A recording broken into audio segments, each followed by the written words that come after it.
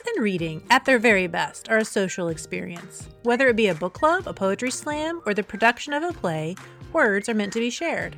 I'm your host, Amy. And I'm your host, Carrie. We've been in a book club together for over a decade and enjoy talking about what we're reading, but in so many ways, we are opposites. Carrie is a cat lover, but I'm a dog nut. Amy loves a good party, while I prefer to wear my fuzzy socks while introverting on the couch. But books are the tie that binds. Each week, we have fun conversations with interesting people about how books and reading influence their lives. We will find out what books are on their nightstands and ask them about 5 things that make them who they are. We invite you to learn more about the many perks of being a book lover. Forward Radio, where many of you hear the perks of being a book lover, is having a 4th birthday celebration pledge drive, which runs from March 27th through April 9th. On April 10th at 7 o'clock p.m., it will also be having a community virtual talent show. The winner of the talent show gets a $100 cash prize, which could buy you quite a few books. If you are interested in performing in or watching the talent show, please visit forwardradio.org for more information. When I say the word zoo, your first thought is probably elephants or giraffes. Maybe a great memory of going on a school field trip or of taking your own children there for a special outing. A word you probably don't associate with a zoo is book club. But our guest today, Katy Morrison, a zoo educator at the Louisville Zoo, wants to broaden your vision a bit. At the beginning of the pandemic, she was brainstorming ways that the zoo could still serve its patrons virtually, especially adult patrons who are often not the focus of zoo outreach. And then she read a book on primates that she was dying to talk about with someone. So she pitched the idea of the Conservation and Conversation Book Club at the zoo, and it was soon full steam ahead for her vision of non-traditional education through book discussions. Katy uses her liberal arts background in history and classical studies to explore conservation issues through nonfiction books. While the book club makes the hard sciences more accessible to non-scientists, it is still challenging enough for those with more scientific backgrounds. The concept of conservation is a broad one that can include the most obvious for a zoo, animal conservation, but can also include things like cultural conservation, sustainable agriculture through the lens of cookbooks, and green burials. Each month, Katy moderates the book discussion, sometimes with special guests, and sends the participants a guide with additional links and resources so they can continue the conversation with family and friends through things like podcast links, related readings for younger readers, and suggested documentaries. And of course, one of the wonderful things about a virtual book club is that you don't have to be in the same city as the zoo. In fact, Katy was inspired by a book club she joined virtually at an aquarium in New Jersey. Katy talks to us about the fantasy books she was crazy about as a child where the protagonist could talk with the animals, why many organizations are starting book clubs during the pandemic, and which decidedly non-cuddly creature at the zoo is her favorite because of a project she did in 3rd grade. Our guest today is Katy Morrison, who is an educator at the Louisville Zoo and also the coordinator of their book club, which is called Conservation and Conversations. And Katy is going to be telling us all about that book club this week. Thanks, Katy, for joining us. I am so excited about this. Well, I am too, because Carrie and I have both attended one of the Conservation and Conversation. That's a tongue twister, by the way. Conservation and Conversation Book Club. We attended one in December, and I also attended the one in January, and I'm really enjoying it so far. So I'm excited to talk to you all about it. But first, tell us a little bit about you. So my family moved to Louisville when I was 9. We moved from Maine. So it was a big change for us. And then I have been here all through high school. I went back to New England, to Massachusetts for college. And then I came back here originally to pursue a master's degree in history, and then started working at the zoo and liked it so much that I couldn't leave to finish that. And so you were the coordinator of this book club. So have you always been a big reader? Yes. Once reading clicked for me in 1st or 2nd grade, I have not stopped. Hopefully I can get through a book a week now that I am an adult who can choose to read children's books if she wants to. I can get through more than one of those in a week, which I will sometimes do. When you were a kid, were there certain genres or types of books that you tended to gravitate towards? I've always really liked magical realism and kind of fantasy stuff. So I read a lot of Tamora Pierce when I was younger, all of her Tortall, that whole world. I really liked the Wild Magic series because it was magic and animals and people getting to talk to and sometimes turn into animals, which was the best part. And then I read all the Harry Potters, which I think most people in my generation have read at least one of those. So I'm really interested, the Wild Magic series. So the characters would turn into animals? Just one of the characters. It was centered around this girl called Dane. She had something called wild magic, and it was different from what they in that book universe call academic magic, which is like kind of magic that most people can learn if they have a little bit of magical talent and go to the right schools and work really hard. But if you have wild magic, then it does a specific thing that is very cool and somehow related to your personality. Like for Dane, she was driven out of her village during a bandit attack and lived with wolves for several years in the mountains around her homeland. And her magic helped her talk to the wolves and like survive that harsh environment until she was picked up again by humans and realized that she could also talk to horses and other kinds of animals. Other books that Tamora Pierce has written that deal differently with wild magic, where some people have weather magic or people have plant magic. It's all kinds of different stuff. Huh. Well, as soon as you said that, I was like, okay, I'm seeing now why it totally makes sense that you have a career at the zoo. Oh, that connection. It started young. Do you tend to read similar books now as an adult? I read a lot more nonfiction than I did as a kid. I mean, when I was younger, I would go through phases where I would read all the children's biographies of a certain person because I was curious about them. But that was pretty much as far as I took nonfiction. And now I read all kinds of ecology or more nature science based stuff because it was never something that I spent a lot of time on in school. I didn't really enjoy my science or math classes that much, and it was not something that I pursued in college. But the books are really interesting when you can read just what you're interested in. My undergraduate degrees taught me the joy of the microhistory. So you can read only the super nerdy thing that you're interested in, and someone has a degree in it and has written a whole 300-page book about it. If you didn't really enjoy science and math that much in school, when did that sort of kick in for you? It was really after I started to work at the zoo. I really like non-traditional education. When I left college, I wanted to be a museum educator, and I worked in history museums for several years. But it's kind of a small field, so you have to be willing to be flexible. And I took this job as a seasonal educator at the zoo, which is essentially running camp counseling and helping with their school programming. And then I got to stay here full time just last year, actually, is the time that I transitioned to being a full-time educator. And through this job, I've built my natural science knowledge and my interest in climate science and conservation topics and all of that kind of stuff that I didn't really have prior to this.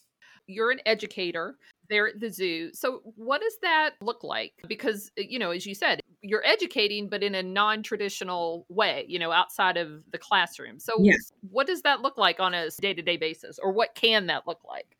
This is actually, I think this week is my anniversary of being an educator at the zoo for a whole year, because I started right before the pandemic. So it's been a little weird.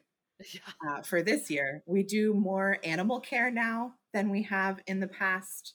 But part of being an educator, at least at the Louisville Zoo, is that we do assist the zookeeper with the care of our education animals, and we handle them for when we show them off in classes and different things, which we've switched to doing virtually. So it's a little different experience now. We do everything through webcams. But before that, when we could have people come in to do in-person classes, we did kind of a shorter half-hour to 60-minute field trip classes where your school group could come or your scout group could come and book one of our programs, and we would show you some of our education animals and take you around on a curated tour of the zoo to look at specific larger animals. And then we do all-day camp programming, mainly in the summers. But we usually do spring break, fall break, and a couple of the days during the winter break, we would have a winter camp typically. So the ones that you're now doing with the webcam, are those recorded or are those for kids in school who are doing non-traditional instruction? So we've been doing primarily live sessions with kids doing NTI in schools. And we offer a 2-part program where the first half hour is us showing off 3 or 4 of our education animals and taking questions. And then the second part is a little bit more free form, and we'll take direction from the students or the teachers on the kinds of questions you want us to answer or the things we want to talk about. This past week, we worked with a school that really was interested in learning about classification and like what makes a mammal, that kind of stuff. And then also they had a specific interest in birds. So we did several programs for them that focused in on birds and bird watching and that kind of stuff. Let's move on to this new portion of your job, which is the Conservation and Conversation Book Club. How did the idea for this book club come about? So the book club idea was something that occurred to me during our quarantine shutdown, right at the beginning of the pandemic last year. The zoo shut down for, I think, 2 months, maybe, as we kind of reorganized everything to let people in a COVID safe way. So we were alone trying to figure out what our virtual programming should look like. I really wanted to do something that would engage adult audiences because we focus most of our work on children and their families, but I thought it would be fun to go for something that adults were interested more in and to get maybe families through the parents first rather than through the children, and to do a book club. Actually, the book that we're about to read for March is one that I read early on in the pandemic when I had a little bit of extra time and I just wanted more people to talk about that book with me. So I planned this whole book club and pitched it to my boss, and she said it was a good idea. That's awesome. Is this being done in other places? A lot of groups have started book clubs since the pandemic hit. It's one of the, I think, the bigger ways to engage with people virtually. I saw a lot of colleges doing alumni book clubs, and there is another AZA organization. The Louisville Zoo is part of something called the Association of Zoos and Aquariums, which is like a governing body that holds us all to a standard of care for guests and animals and that kind of thing. But the Center for Aquatic Sciences in Camden, New Jersey has also started a book club called the Page Flippers. Cute name. It's very cute. They're super fun. They're really nice. I joined their book club and participated in several meetings before we got ours off the ground. I think they started pretty soon into the pandemic, like in March or April. And our book club, I couldn't get it started until October for the general public. Well, that's one of the nice things about these virtual book clubs, though, is that you don't necessarily have to live in the city where the museum or the physical place is. You know, you can participate from anywhere. Yeah. So tell us a little bit about how this book club is set up. I wanted it to be something that we can transition into an in-person experience eventually. So the way that I've designed it with the reading guide is to make it more of a conversation that you can have with your family. Like, we want you to read the book, but as with any book club, I can't force you to read it. And I don't want to force you to read it if you're not enjoying it, because that's not going to be a fun discussion. So I wanted to have this book as the centerpiece that goes with the conservation theme that I picked out for this month.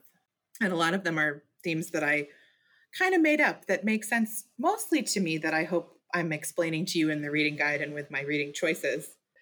So we have the centerpiece is the book, and then we have recommendations for books for younger readers, because there are a lot of super cool picture books out there now for younger readers that are dealing with hard science topics and things that are harder to talk about just without any tools with your family, or just as an educator, things that I wanted to find teaching tools for. So looking for middle grade books or young adult books or picture books that help with those topics or engage an audience that might not otherwise be interested in a hard science topic, to go along with those suggestions. And then for people who don't always want to read more than one book in a month, or if they're a slower reader and I've picked a longer book, there are so many super cool podcasts out there.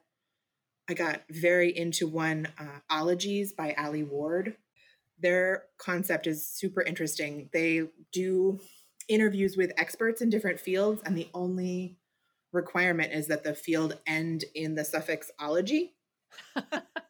So that's been really cool because sometimes it sounds like it's made up, but there are experts in it. And I think my favorite one is she did an interview with Bill Nye that was about science communication, but the ology word that she picked was pedagogology, which turns out is a real word, but is not one that I thought was a real word. So So I like the idea that you include these other things. So if a person doesn't want to read the book, they can still participate in the conversation because they'll have experienced this topic in some way, whether it's book, podcast, children's book. Sometimes you list documentaries in there that you can watch. yeah.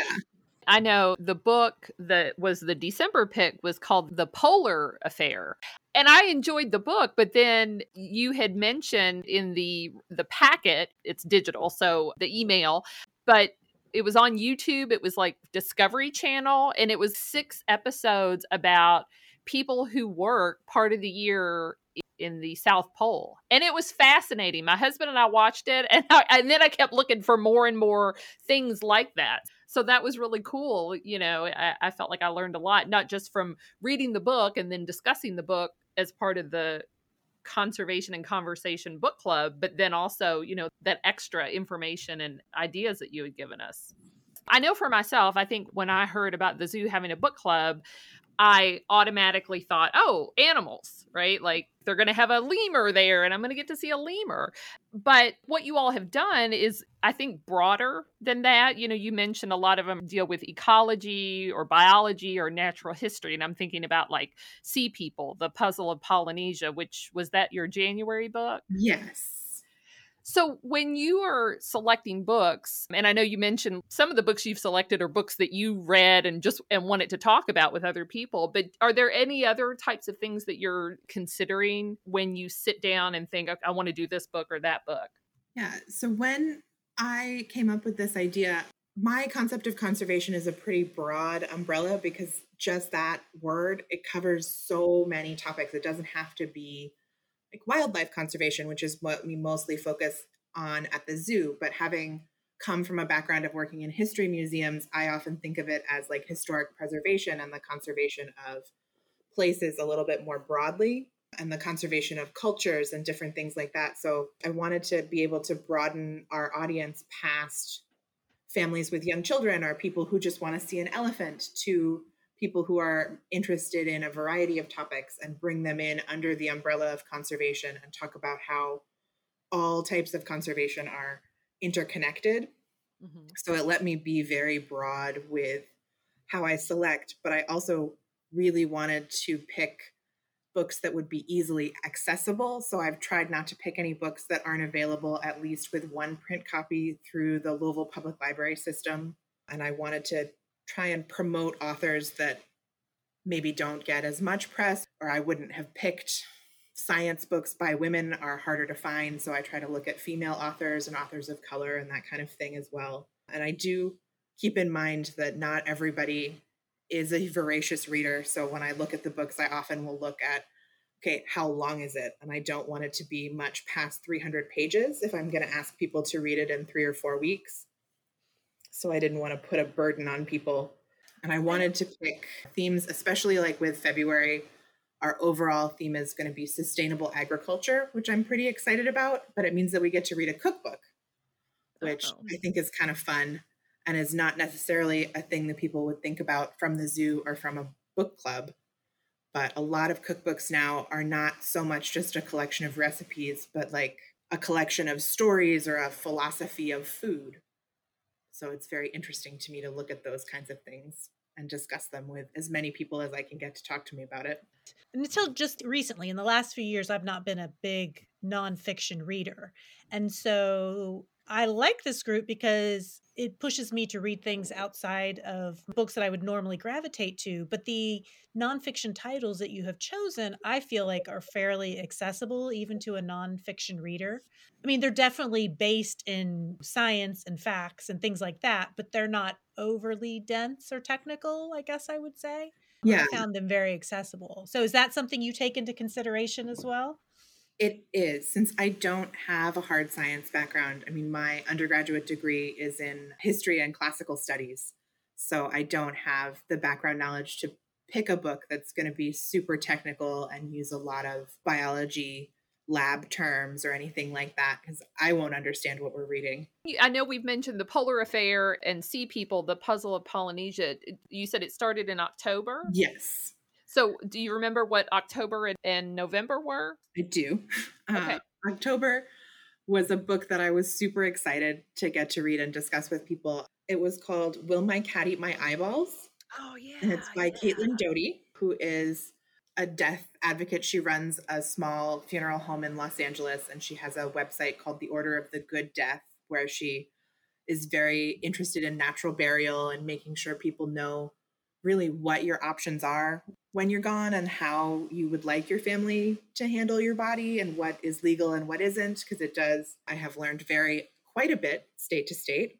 But I first read her book, The Smoke Gets in My Eyes, which is sort of a memoir of her time working in California crematories when I was just finishing my undergrad and really enjoyed it. So I've come back to her frequently. And because October is spooky month, I thought we should start with something that fit that theme.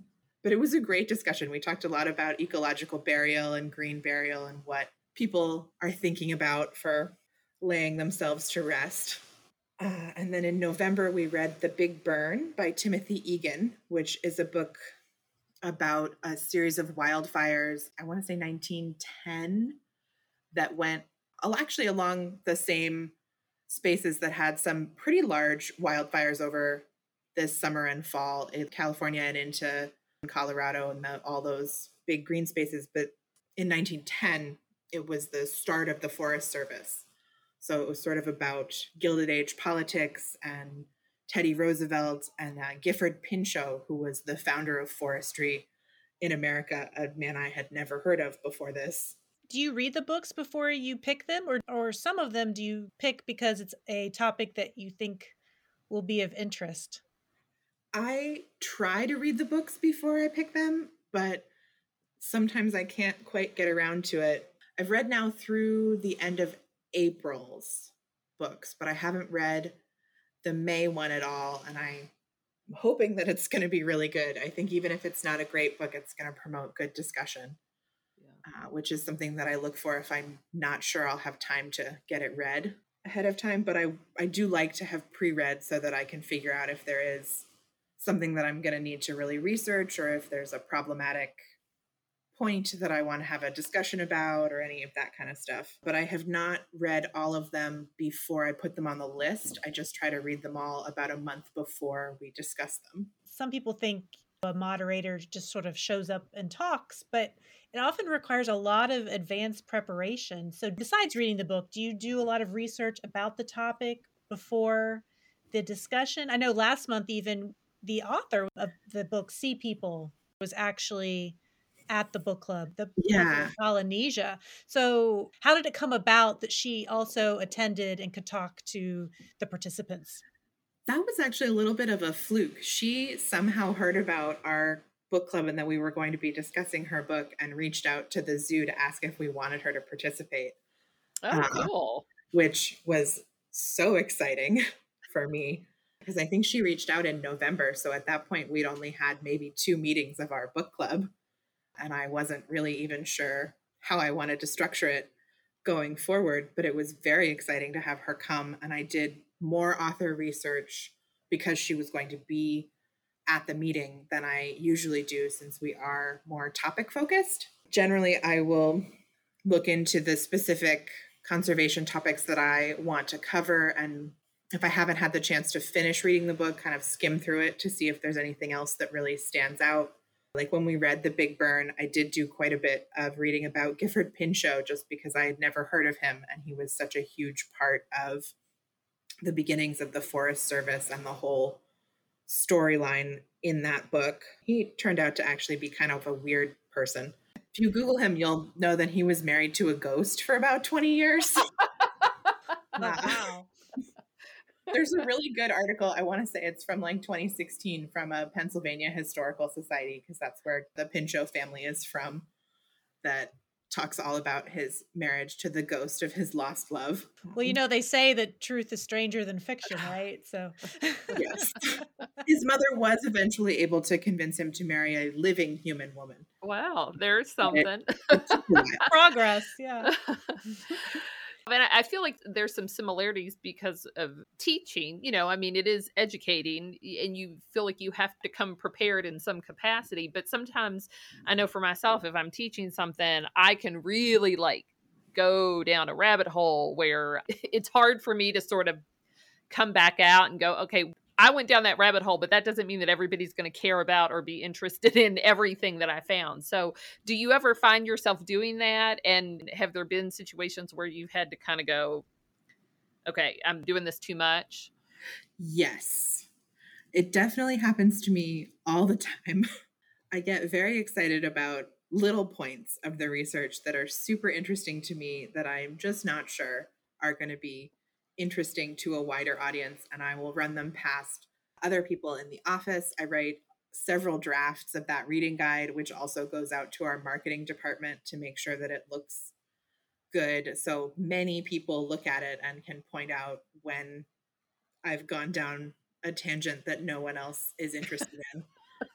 It is sort of a problem because we're in a building of teachers, so everybody is excited to learn something, and it doesn't always translate that we realize, other people are not going to be excited to read this 6-page article on, I don't even know what the last thing was that was so strange. But I also really like to embed links in the reading guides. I'll leave it in there and you can click on it if you want to, or you cannot. And that has helped me a lot in being more concise in knowing that I've given you this resource. If you would like to use it, you can. I do that even with the book club that I moderate, the book club that Carrie and I are in. A lot of times I will share articles that I see about the author or about the book or whatever the topic is that it deals with. And I think most people don't read those, but it makes me feel better to share it. And I sometimes go down those rabbit holes, especially if they have to do with history or things like that. And I think, too, people have lots of reasons why they read, right? For me, I read because I enjoy it and it relaxes me, but I also read to learn. And so I think people who read to learn, it's just very different from somebody who's reading just for pure enjoyment or relaxation. And sometimes you have to temper that, let's fill our brains with all this great information, because not everybody reads with that purpose in mind. So what are some of the books that you have on tap for the next several months? So the one that I'm probably the most excited about is the upcoming March book, which is actually a nonfiction graphic novel. And it's written by Jim Ottaviani and illustrated by Maris Wicks. And it's Primates, the Fearless Science of Jane Goodall, Dian Fossey, and Birute Galdikas, who are known as the Primates. So they all had their research into their various primate species funded by the Leakey Foundation, starting, I want to say with Jane Goodall was the first one, and that was probably the late 60s or the mid 60s when she started, and into the 1970s, I think was the time period that they all started this, the beginnings of modern primatology. And it's just a really cool graphic look at kind of the history of each of their early careers. But it's just really fascinating, and it gives a very, very interesting, I think, perspective on that. That's interesting because I don't think I have read any nonfiction graphic novel. So that's an interesting choice, and I'm anxious to look into that. I like how you have picked different kinds of books. I mean, we have the cookbook that you're doing for February, and then you have some of the more straightforward animal history melded with human history, like with the polar affair, and now this graphic novel. I like how you're picking different kinds of formats. Yeah, that is something that I've really enjoyed, because since I have joined this Page Flippers book club and doing the reading for this one, I was getting a little bit burnt out on just straight nonfiction. So I needed to shake it up a little bit. So I picked out this graphic novel to make everybody read with me, even though I've already convinced several of my colleagues to read it and talk to me about it. Usually when we're interviewing somebody and they bring up a cool book, I'm over here in my house, on Goodreads, adding that book to my list. And apparently Jim Ottaviani has written tons of Oh, yeah. graphic novels about nonfiction topics. It looks like he has a book called Fallout, J. Robert Oppenheimer, Leo Mhm. Slizzard, and the Political Science of the Atomic Bomb. He's got one about female scientists. He's got one about Niels Bohr. Yeah, there's one about astronauts, I think, that I have Yeah. on my shelf to read, and I haven't gotten around to it yet. Yeah. So if you are a person who likes graphic novels, this might be somebody that you want to check out. He's got one called Meet Your Mind, The Science of Consciousness. So that's awesome. And reading this Primates book last spring is what really started me off onto exploring different ways of getting nonfiction content, because just sometimes it's too heavy and I need a simplified explanation. I don't always have the background knowledge to read the adult version, and I need the young adult book, that kind of thing, because they'll go into a little bit of a detailed explanation behind things that are, I guess, assumed knowledge in the adult book. I recently listened to the audiobook, Neil deGrasse Tyson's Astrophysics for People in a Hurry, because I thought, I'll understand this. And well, I was like, space, hydrogen. There we go. That's all I can say about it with any intellectualism, Maybe we need that graphic novelist to do a book. I think so, on a book version. astrophysics, Yeah. for sure. Mhm. For I think sure. that would be very cool. I did also for April, because we do the Party for the Planet here at the zoo, so we're big into Earth Month. I'm going to actually ask people to read 2 books for April, but they're both short, so I don't feel too bad about it. We're going to try and have everybody read No One is Too Small to Make a Difference, which is a collection of Greta Thunberg speeches from September of 2018 to September of 2019. And then A Life on Our Planet, David Attenborough's most recent book. And I haven't actually read that one. I listened to the audiobook and it was only about 6.5 hours long. So I don't think it's a super long read if you're going to do the physical book. He did narrate it and it was fantastic. Yeah, he's got such a great voice. That would be a good one to listen on audio.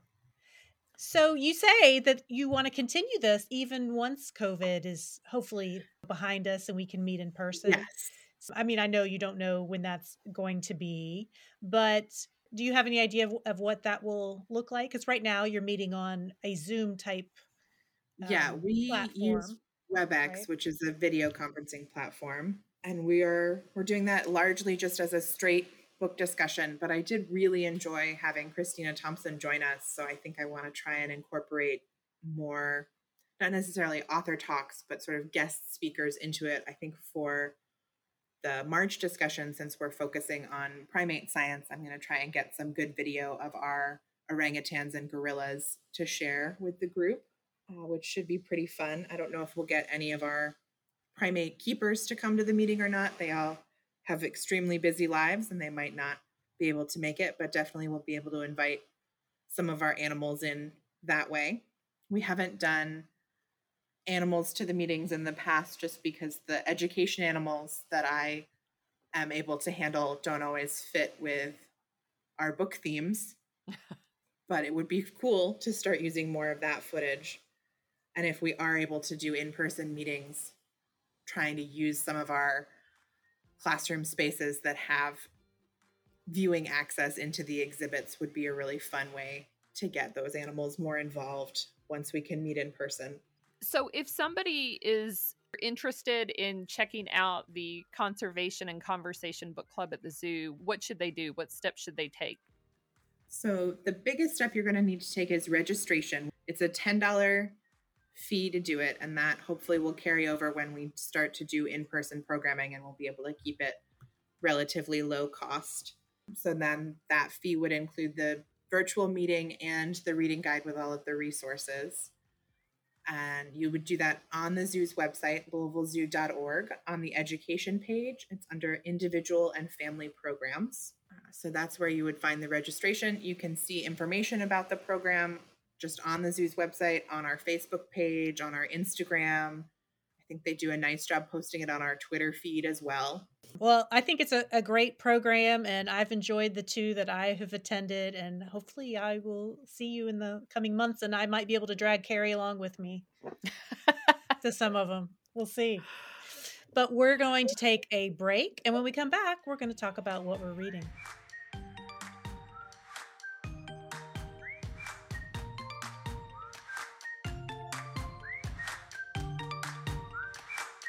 We are back with Katy Morrison from the Louisville Zoo and with Carrie. And Carrie, I want to know what you're reading.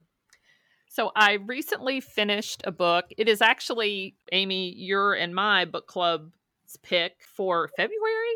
Yeah, yep. February. And it's called Far from the Tree by Robin Benway. And it's a YA book. And, you know, I am not the type of person who usually gives things 5 stars. I'm not very generous with my 5 stars. I gave this 5 stars. It's a story of 3 half-siblings who they were all put in foster care, and 2 of them got adopted and the other one didn't. They find each other as teenagers, and, you know, they've had very different life experiences, but they develop a relationship, and, you know, they're teenagers, so they're trying to figure out who they are and what they believe and what's important. But they've also got some baggage too, because they're all 3 adopted and they know nothing about their mother.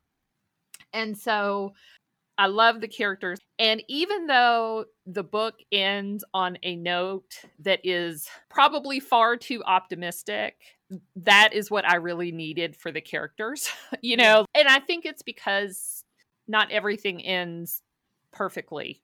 I mean, in life in general. So I don't know if it was what I particularly needed in the moment or what, but I love the way it ended. I was totally okay with it, even though probably in another book I would be like, this isn't realistic. I was totally okay with it for this particular book. I am reading it and I'm really enjoying it, but I'll admit I'm a little surprised you gave it 5 stars. Not that I don't think it's a wonderful book, just that it's not the type that you normally give 5 stars to. Oh, it's totally not the type to. Yeah. Usually a book that I'm going to give 5 stars to has to tell a good story, but it's got to have some like deeper level of symbolism or motif, or it's totally different. It's a story well told, but I don't know that it has a lot of depth. A lot of the like the symbolism and things that we often like in the books. That's not a knock on the book. YA characters can either be endearing or annoying. Yes. Just like real teenagers. Yeah. You know? And I felt like this book, the ones who were annoying weren't annoying throughout the whole entire book. That wasn't their complete personality. And you felt like you sort of understood in some ways why they were being annoying. Mm-hmm. And so I felt like these characters weren't those just annoying one-dimensional character. Like by the end of it, I really cared what happened to the characters. So even though, no, it didn't have like the symbolism and all that stuff that I normally will give 5 stars to, I felt like the characterization was really good. And I am not a person who cries easily. And this book had like tears, you know, I was like, I mean, not full blown, give me a tissue, but, you know, a little weepy reading this book. If for just the sheer reason that it made me feel things, I was like, this book deserves 5 stars. Well, Katy, what have you been reading lately?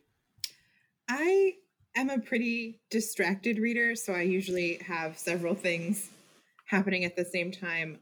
For that Page Flippers book club I joined, I'm reading The Death and Life of the Great Lakes. I'm actually a little bit behind on that one. That was their January book, but I haven't finished it yet. It's by Dan Egan, and it's super interesting about Great Lakes ecology and the history of the locks and dams system, and a little bit into transatlantic trading. And it's a good book if you wanted to nerd out about the Great Lakes at all. It's not everybody's cup of tea, but it's been really fun.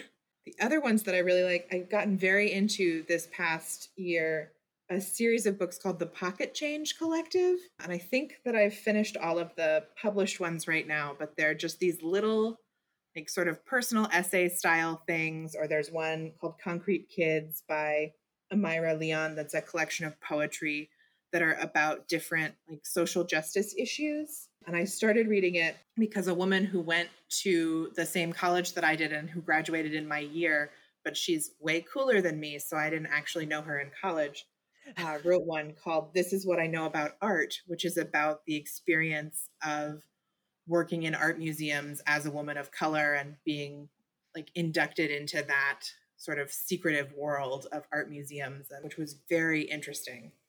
So they're all written by different people? Yes, they're all written by different people on different topics. There is one about the plastics crisis in the oceans, which was pretty cool too.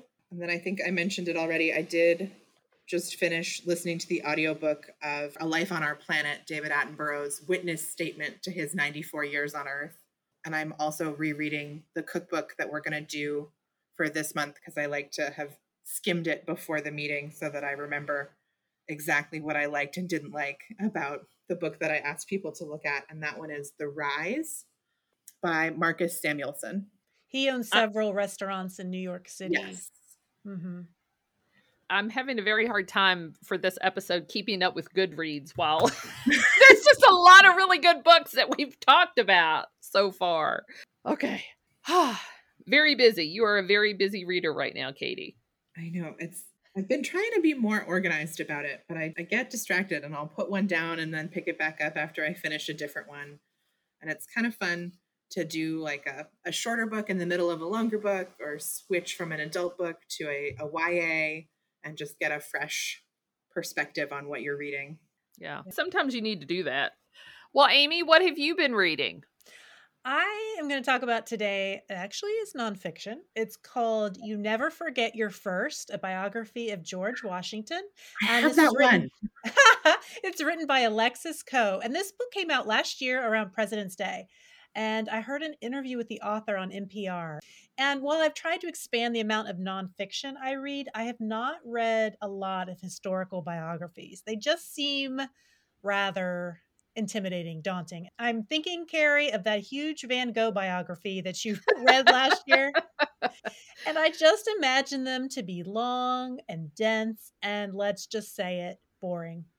But this biography of Washington intrigued me a bit because it was a manageable length and it seemed written for the non-historian. So the author, Alexis Coe, is a historian, and she's lectured at many universities around the country, some of the Ivy Leagues, in fact, but she's also been on the History Channel, and she co-hosted a series on Audible called Presidents Are People Too. So she has a knack for making history a little bit lighter, a little bit fresher, and more entertaining for the average person.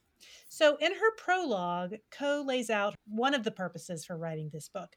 And her premise is that most biographies of Washington had been written by men, and that there was a male skew to the books written about him. In fact, no woman had written an adult biography of Washington in over 40 years. In fact, she writes that biographies of Washington have been about men, by men, and for men.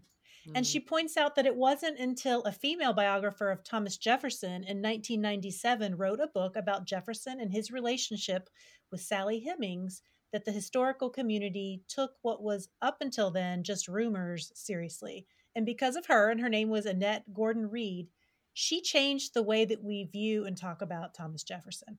So women may emphasize or put importance on things that men do not.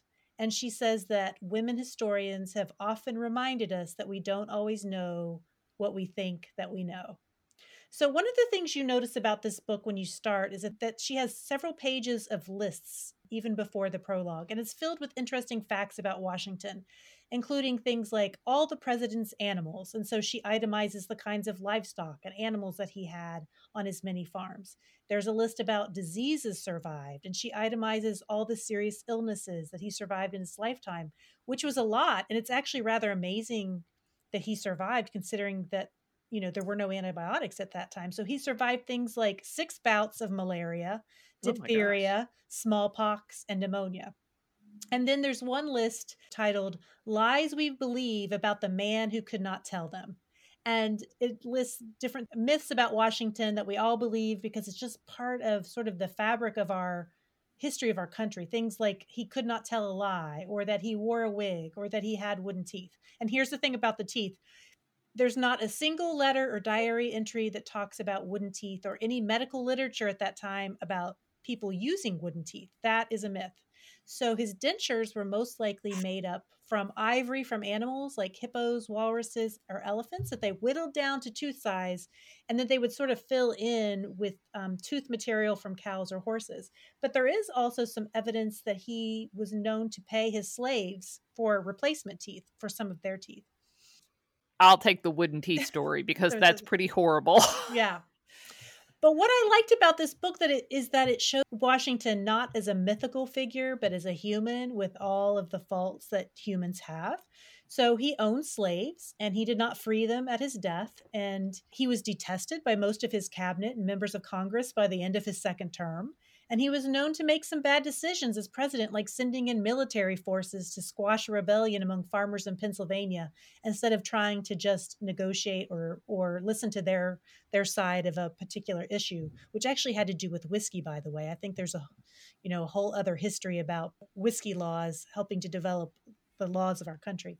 But it also shows him as a loving, faithful husband by all accounts, that his favorite food was flapjacks loaded with honey and butter. And that's one of the reasons he had lots of beehives, is to fulfill his honey habit, and that he really loved children. And his most amazing feat was the peaceful transfer of power after the end of his 2 terms. No one had heard of such a thing at that time, of someone willingly giving up their power. And if he hadn't have done that, our country could have easily been just another autocracy. There are also many examples in the book about rancor among himself, members of Congress, or even out in the country at large. And it's a good reminder that we think that our founding fathers were never as uncivil as what we see today, which is just untrue. When you read this book, you see lots of examples of people being uncivil to each other, or even, violence. And so it gives me hope that our country can still pull forward in a positive democracy, because there have been lots of times in our history when things have seemed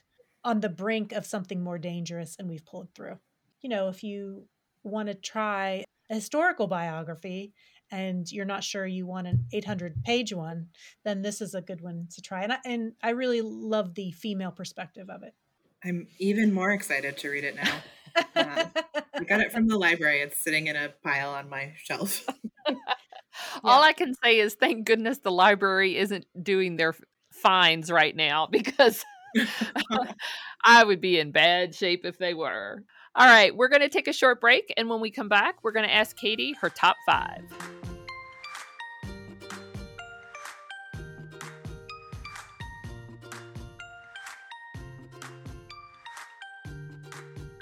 We are back with Katy Morrison from the Louisville Zoo, and we're going to ask her top 5. Question number 1. One of the resources you provide to participants for the Conservation and Conversation Book Club is often links to documentaries that readers can watch to enhance their knowledge of a subject. And Netflix and Amazon Prime make accessing nature documentaries much easier. So what is your top nature documentary that you have seen recently? Recently, I think my top one is going to be A Life on Our Planet, which is the documentary adaptation of David Attenborough's latest book. I want to say it's 90 minutes long, and it's a BBC Earth production. You can find it on Netflix. But anything that BBC Earth has put out that is available for streaming is amazing. They have excellent camera work and really good content.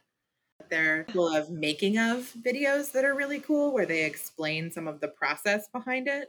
I need to watch that, because I'm always like, how did they get these shots? They must have just been sitting there for days waiting for this one thing to happen, I think sometimes it's months. Yeah. They live in these tiny places.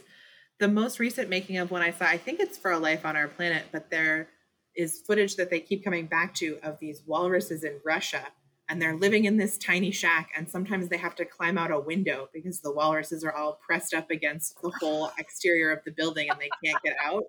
Oh my gosh. There was a documentary, I'm sure it was something that Amy said, hey, you'd like this. It's called My Octopus Teacher. And I think it was on Netflix, but amazing. Yes, it was so good. And I had read a book about octopuses. Yeah, octopuses. And so then Amy saw that there was this documentary. It is so soothing to watch this film. So I highly recommend it. If you like octopuses or you like nature films, that's a great one. My Octopus Teacher. So okay. So, question number 2. Unfortunately, due to COVID, many historic house museums have stopped doing tours, but hopefully we'll be able to do those before too long. But you enjoy these types of museums, so why do you like them? And what is the top house museum that you have visited? Oh gosh. I mean, I love them just because they're so unique. Like sometimes they're put into a larger context, but each one tells a tiny story. Like it's always, even if it's like the house of Thomas Jefferson, like if you were to go visit Monticello, which I have not had a chance to do yet, you learn all about like the wider context of the house in terms of American history and architectural significance, but you would also learn the smaller details. Like I think they have a whole thing now about the Hemings family and Sally Hemings and her place in it and what they grew there and just what daily life was like. And it's so interesting to look through that window into the past, especially as costumed interpretation is gaining in popularity again, so that people who are wearing period clothing, doing period work, are going to talk to you as the visitor. Here locally, Locust Grove does it all the time, and it's always 1816, I want to say, is the year that they use when you're at Locust Grove, if you get to go to any of their costumed events. I don't know, if you're going to really interact with them, you have to stretch your knowledge and talk to them as if it's no more than the beginning of the 19th century. And it's just so much fun. I mean, I used to work for the Nantucket Historical Association. I did that all through summers in college, and they don't do any costumed interpretation, but they have some really cool buildings if you're ever up in Massachusetts. But the one that's closer to Louisville that I love is Connor Prairie, which is outside Indianapolis. It's in Fishers, Indiana, and it's like an open air historic park. So they have a huge campus, and they have buildings and interpretation from the 1790s up until the Civil War, and just after, I want to say, is where they end. And it is so cool. I have heard people talk about that, but I have never been to it, but I'll have to make a point to try it out now. But Field trip. Yeah. Yeah.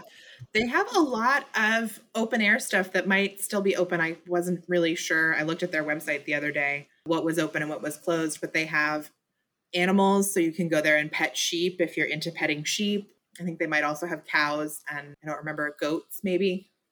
They have an apple orchard. So I visited once in the fall, and they have like an apple stand where you can get cider and different baked goods and just bushels of apples, which is great. Very tasty. They have axe throwing in their Lenape Village area. That was kind of fun.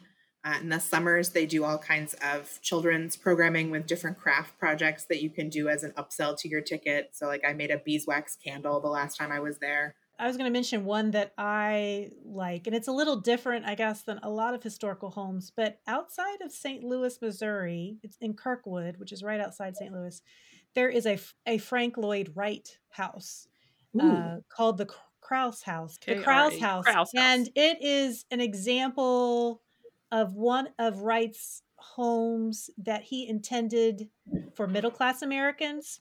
So his vision of beautiful architecture at an affordable cost. And going in there, it just really makes you realize how different his architecture was from everybody else's. The way everything is so perfectly designed and very unique looking. I went there with some friends. We were there on a girls' weekend just to St. Louis. And you have to call ahead to make an appointment because it's not a place that's just like open all the time for tours. You have to call and schedule a tour. But it was really fascinating. And it's not like an old Victorian house or something like that. It's more modern, but just really cool and interesting.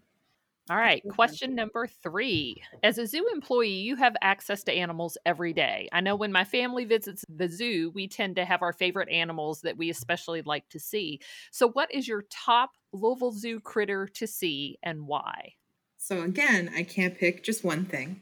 I have 2 favorites. Of the great apes, I love orangutans, and one of our female orangutans, Amber, is just the most fun to go watch. She and her brother Teak were hand raised by Jack Hanna, so they're super interactive with humans. And if you get to go when Amber is out, she comes right up to the glass. She'll gesture to make you show her what's in your bag, and she wants you to take everything out so she can see if you're wearing any nail polish. She likes to look at your fingernails.